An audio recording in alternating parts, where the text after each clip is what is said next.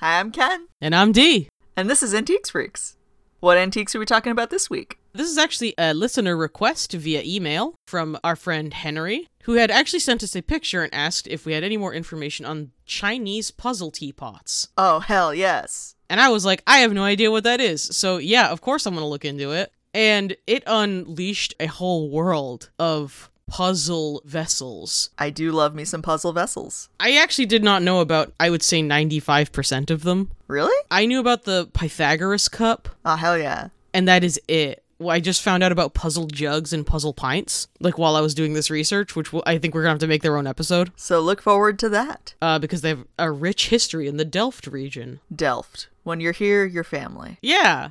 The Netherlands are kind of like Olive Garden. Is that not the aesthetic Olive Garden was going for? I'm pretty sure they were going for Italy. Sounds fake, but okay. Now, if you want to figure out what aesthetic the Cheesecake Factory is going for, now you'll have a mystery on your hands. Oh. As best as I can say, it's country chic Egyptian princess.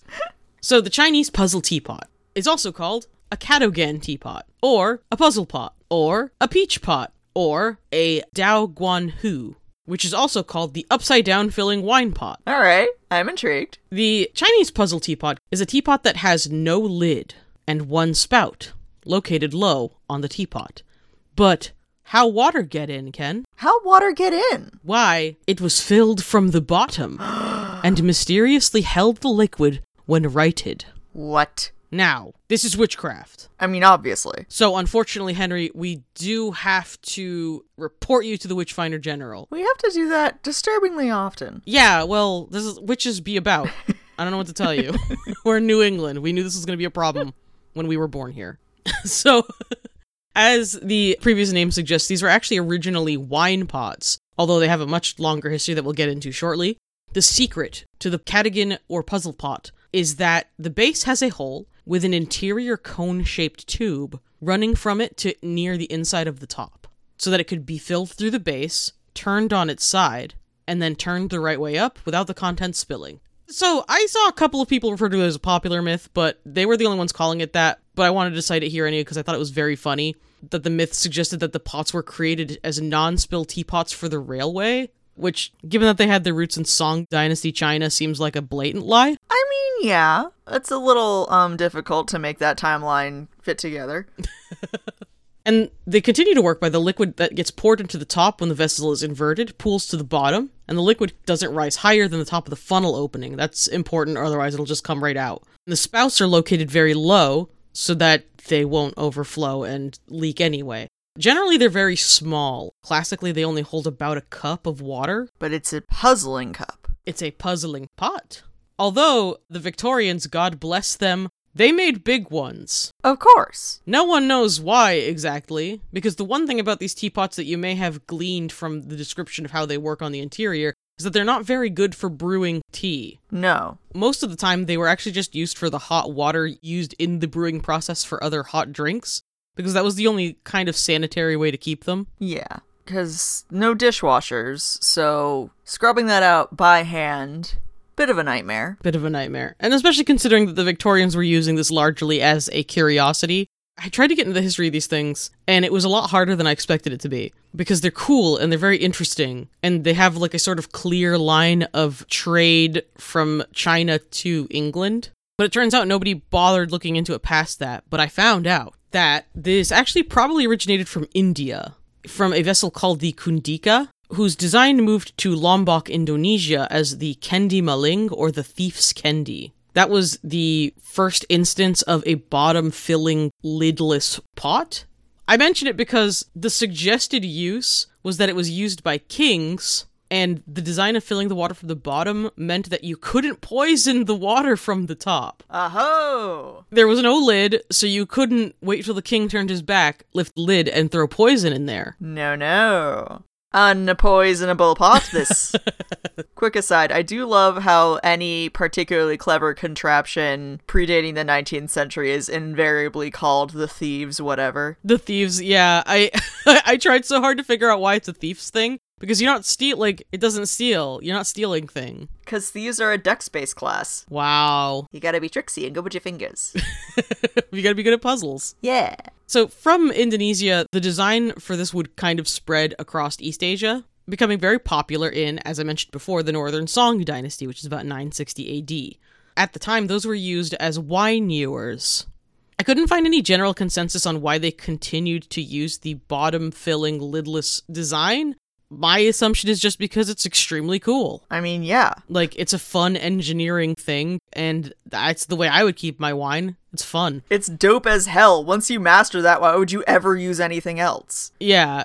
I mean, if anyone has, any other reason, I actually did see the dreaded it was for ritual, but I couldn't argue that on the particular example they gave because there was, literally religious figures incised on them, so that was probably the case that time, yeah. The one time it was actually... The one time they had, irrefutable proof that it was a ritual thing.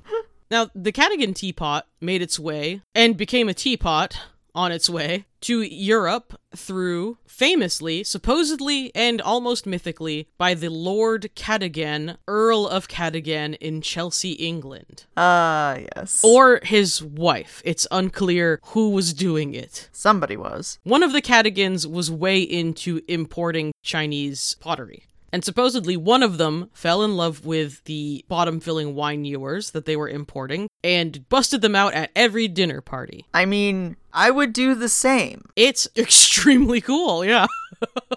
One interesting fact is that the ones that Lord Cadogan or Lord Cadogan's wife, Lady Cadogan, had were specifically a peach-shaped wine ewer. Because they didn't have to have lids to fill from the top, you got away with making a lot of really more interesting, elaborate designs. And one of the most popular ones was just making that thing look like a whole peach, which is very pretty. They were right. Just a whole peach. But, since a lot of the England copycats were not particularly creative, a lot of the teapots also ended up having the peach shape, despite no longer having the peach color. Now, Dee, would you call these peachy keen? I would kill you. If it were not for the laws of this country, I would have cut you down where you stand. Can't poison me, though. I can't poison you. Teapot fills from the bottom. You got that stupid upside-down vessel. I'm never going to get to you. I would say they're peachy keen. Yay! So supposedly as the effect of being everyone at Lord Cadogan's cool rockin' peach wine ewer parties, the design started to spread in popularity and was famously copied by Rockingham Pottery, a pottery known for their high-quality wares and a distinct brown, shiny glaze, from the late 1700s to the early 1800s.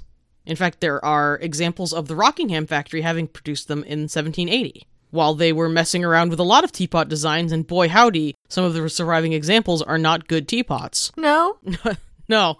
It turns out the design of the teapot that we have is kind of the good one. Uh-huh. And, it works, and there's, sayings about not messing with things that are, perfectly good and work. If it's not Baroque, it's Rococo? What? Well, because if it's not Baroque, don't fix it. But if it's not Baroque, but you thought it was Baroque, it was probably actually Rococo, because there is a great deal of superficial similarity between the two styles. Wow. Wow, Ken. For more on the difference between Baroque and Rococo, I don't know, look it up.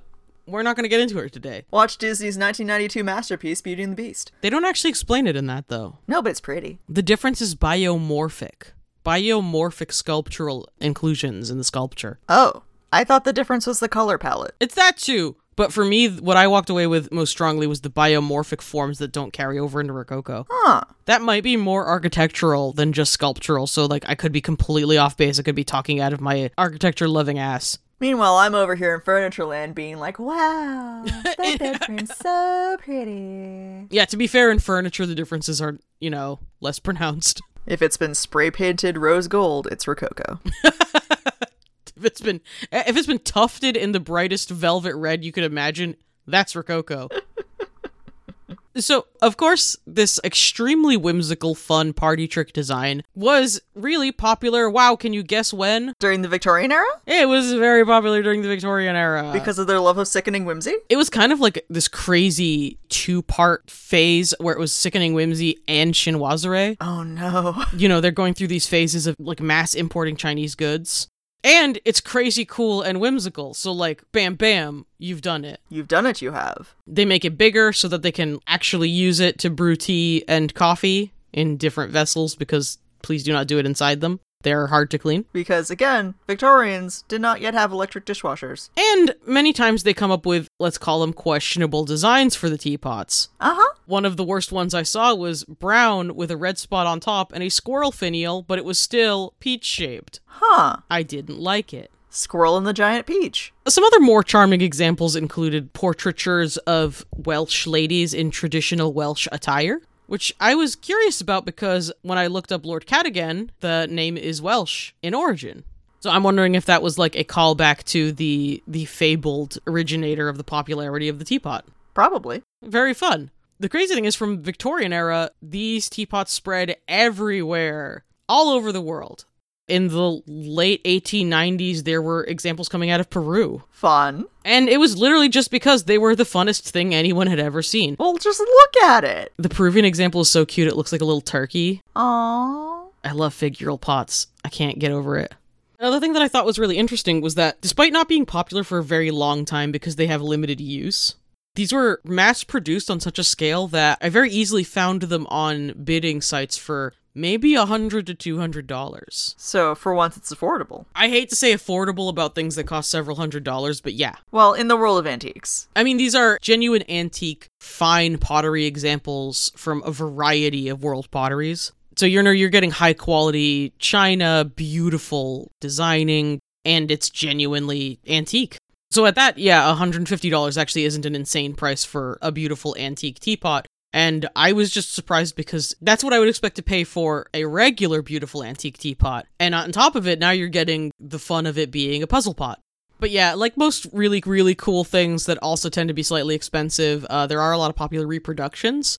One that I found the most common was a Celadon green reproduction that was very small and had been included with a greedy cup or justice cup or Pythagorean cup. Love it. Or the Shishi, spelt Qiqi, which was the Chinese name for this type of cup from the Qin dynasty in 221 BCE. As I mentioned before, these are cups that can't be overfilled and have historically been used in a lot of philosophical talk about the pitfalls of being greedy. Although I found some interesting existential Taoist interpretations of what the cup represented, but the popular reproduction cup has the central funnel that makes the Pythagorean cup work look like a dragon coming out of the cup, so it's extremely baller. That does sound pretty dope. And as far as reproductions go, the ones that I found were pretty high quality.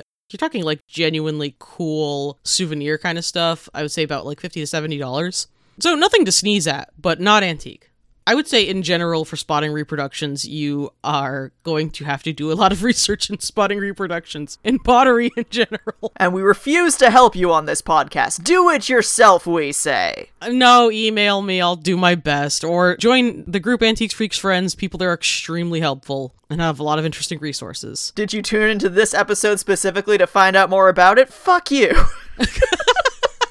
Go somewhere else! I can't in this one episode walk you through how to identify, okay, now here's how you identify Delft pottery reproductions. Okay, now here's how you identify fucking Rockingham pottery. It covers so much space. We've waited until 20 minutes in to tell you surprise! You learn nothing! Good day! I waited till 20 minutes to tell you, surprise, there's a lot of different kinds of teapots, my man.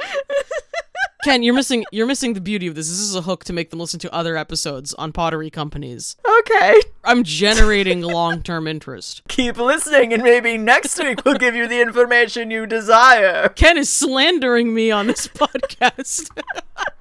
Ken is using his platform to slander me as I deliver information. My feelings are hurt. No. I'm kidding. But it's a really broad topic. Your best way to start is to examine the decoration, how it is decorated, colored, and go from there. And then you can kind of narrow it down to either a company that had made it or a company that had tried to make it look like another company if it's not marked. If it's marked, then Bob's your uncle. There's tons of resources for archiving markings. And, reach out. There's lots of antiques groups that will help you narrow down mysterious pottery finds. Including us. Antiques Freaks Friends on Facebook. That's puzzles. That's puzzles. That's the sign. That's a new sign off for the whole podcast. That's puzzles. That's puzzles. I do want to thank Henry for sending that question in and opening my eyes to the wide world of people trying to drink out of stuff with holes in it. It's crazy. I didn't know how widespread it was. And now I just have another thing to obsess over when I'm out at flea markets looking for stuff. I'm going to be trying to spot one of these buddies. Hell yeah. Sources for today include michaelbackmanltd.com, Cadogan Teapots, covels.com, Cadogan Teapot, JeanetteHarrisBlog.blogspot.com, Cadogan Teapots, PuzzleMuseum.com, which is amazing, their article on Welsh teapots, HistoryofQueenscliff.com, Cadogan Teapot, BradfordMuseums.org, and Alice Adventure, and selections from the book Vessels of Life by Jean McKinnon that I acquired normally. If you would like to suggest an episode topic or just say hello, you can email us directly at antiquesfreakspodcast@gmail.com. You can post in our Facebook group, Antiques Freaks Friends, or you can tag us on Tumblr, antiquesfreaks.tumblr.com. If you liked listening to me talk about different kinds of teapots and how I'll never help you find out any more about them, feel free to scroll on down to wherever you're listening to this podcast and leave us a hearty review. Any kind of review helps get our beautiful tones into a variety of listening ears. We received a lovely review from Foises with 4 O's, titled, "Love these, thank you. Aw. Always a wealth of knowledge presented with humor and humanity." Aw. That's sweet. Thank you. And if you would like more Antiques Freaks in your week, you should check out our Twitch channel at twitch.tv/antiquesfreaks, where we have been live streaming the graphic design side of creating podcast merch and interacting with folks directly in chat. It's been a hoot and also a holler. And I'm sorry, did you say new podcast merch again? I did say new podcast merch. Where can they find that? They can get that at our Etsy shop at etsy.com/shop/antiquesfreaks, where we also offer a wide variety of vintage goods and t-shirts and stickers with the podcast logo on them, and also our Whales in Alaska line. It's a great gift for anyone who likes whales, Alaska, and the combination of the two. Do you passionately believe there are whales in Alaska? Let everyone know. Wear a shirt. Do you know someone you want to frustrate deeply who does not believe that there are whales in Alaska? Frustrate them deeply. Wear a shirt. And if you still need more Antiques Freaks, we also have a Patreon at patreon.com/antiquesfreaks, where every week we reproduce a bonus episode where we read and review the Victorian Penny Dreadful, Varney the Vampire, or the Feast of Blood. Special shout out to our patrons for paying our hosting fees and filling our hearts with love. So much love. And thank you in particular for listening. That's right. You. Au revoir. Goodbye.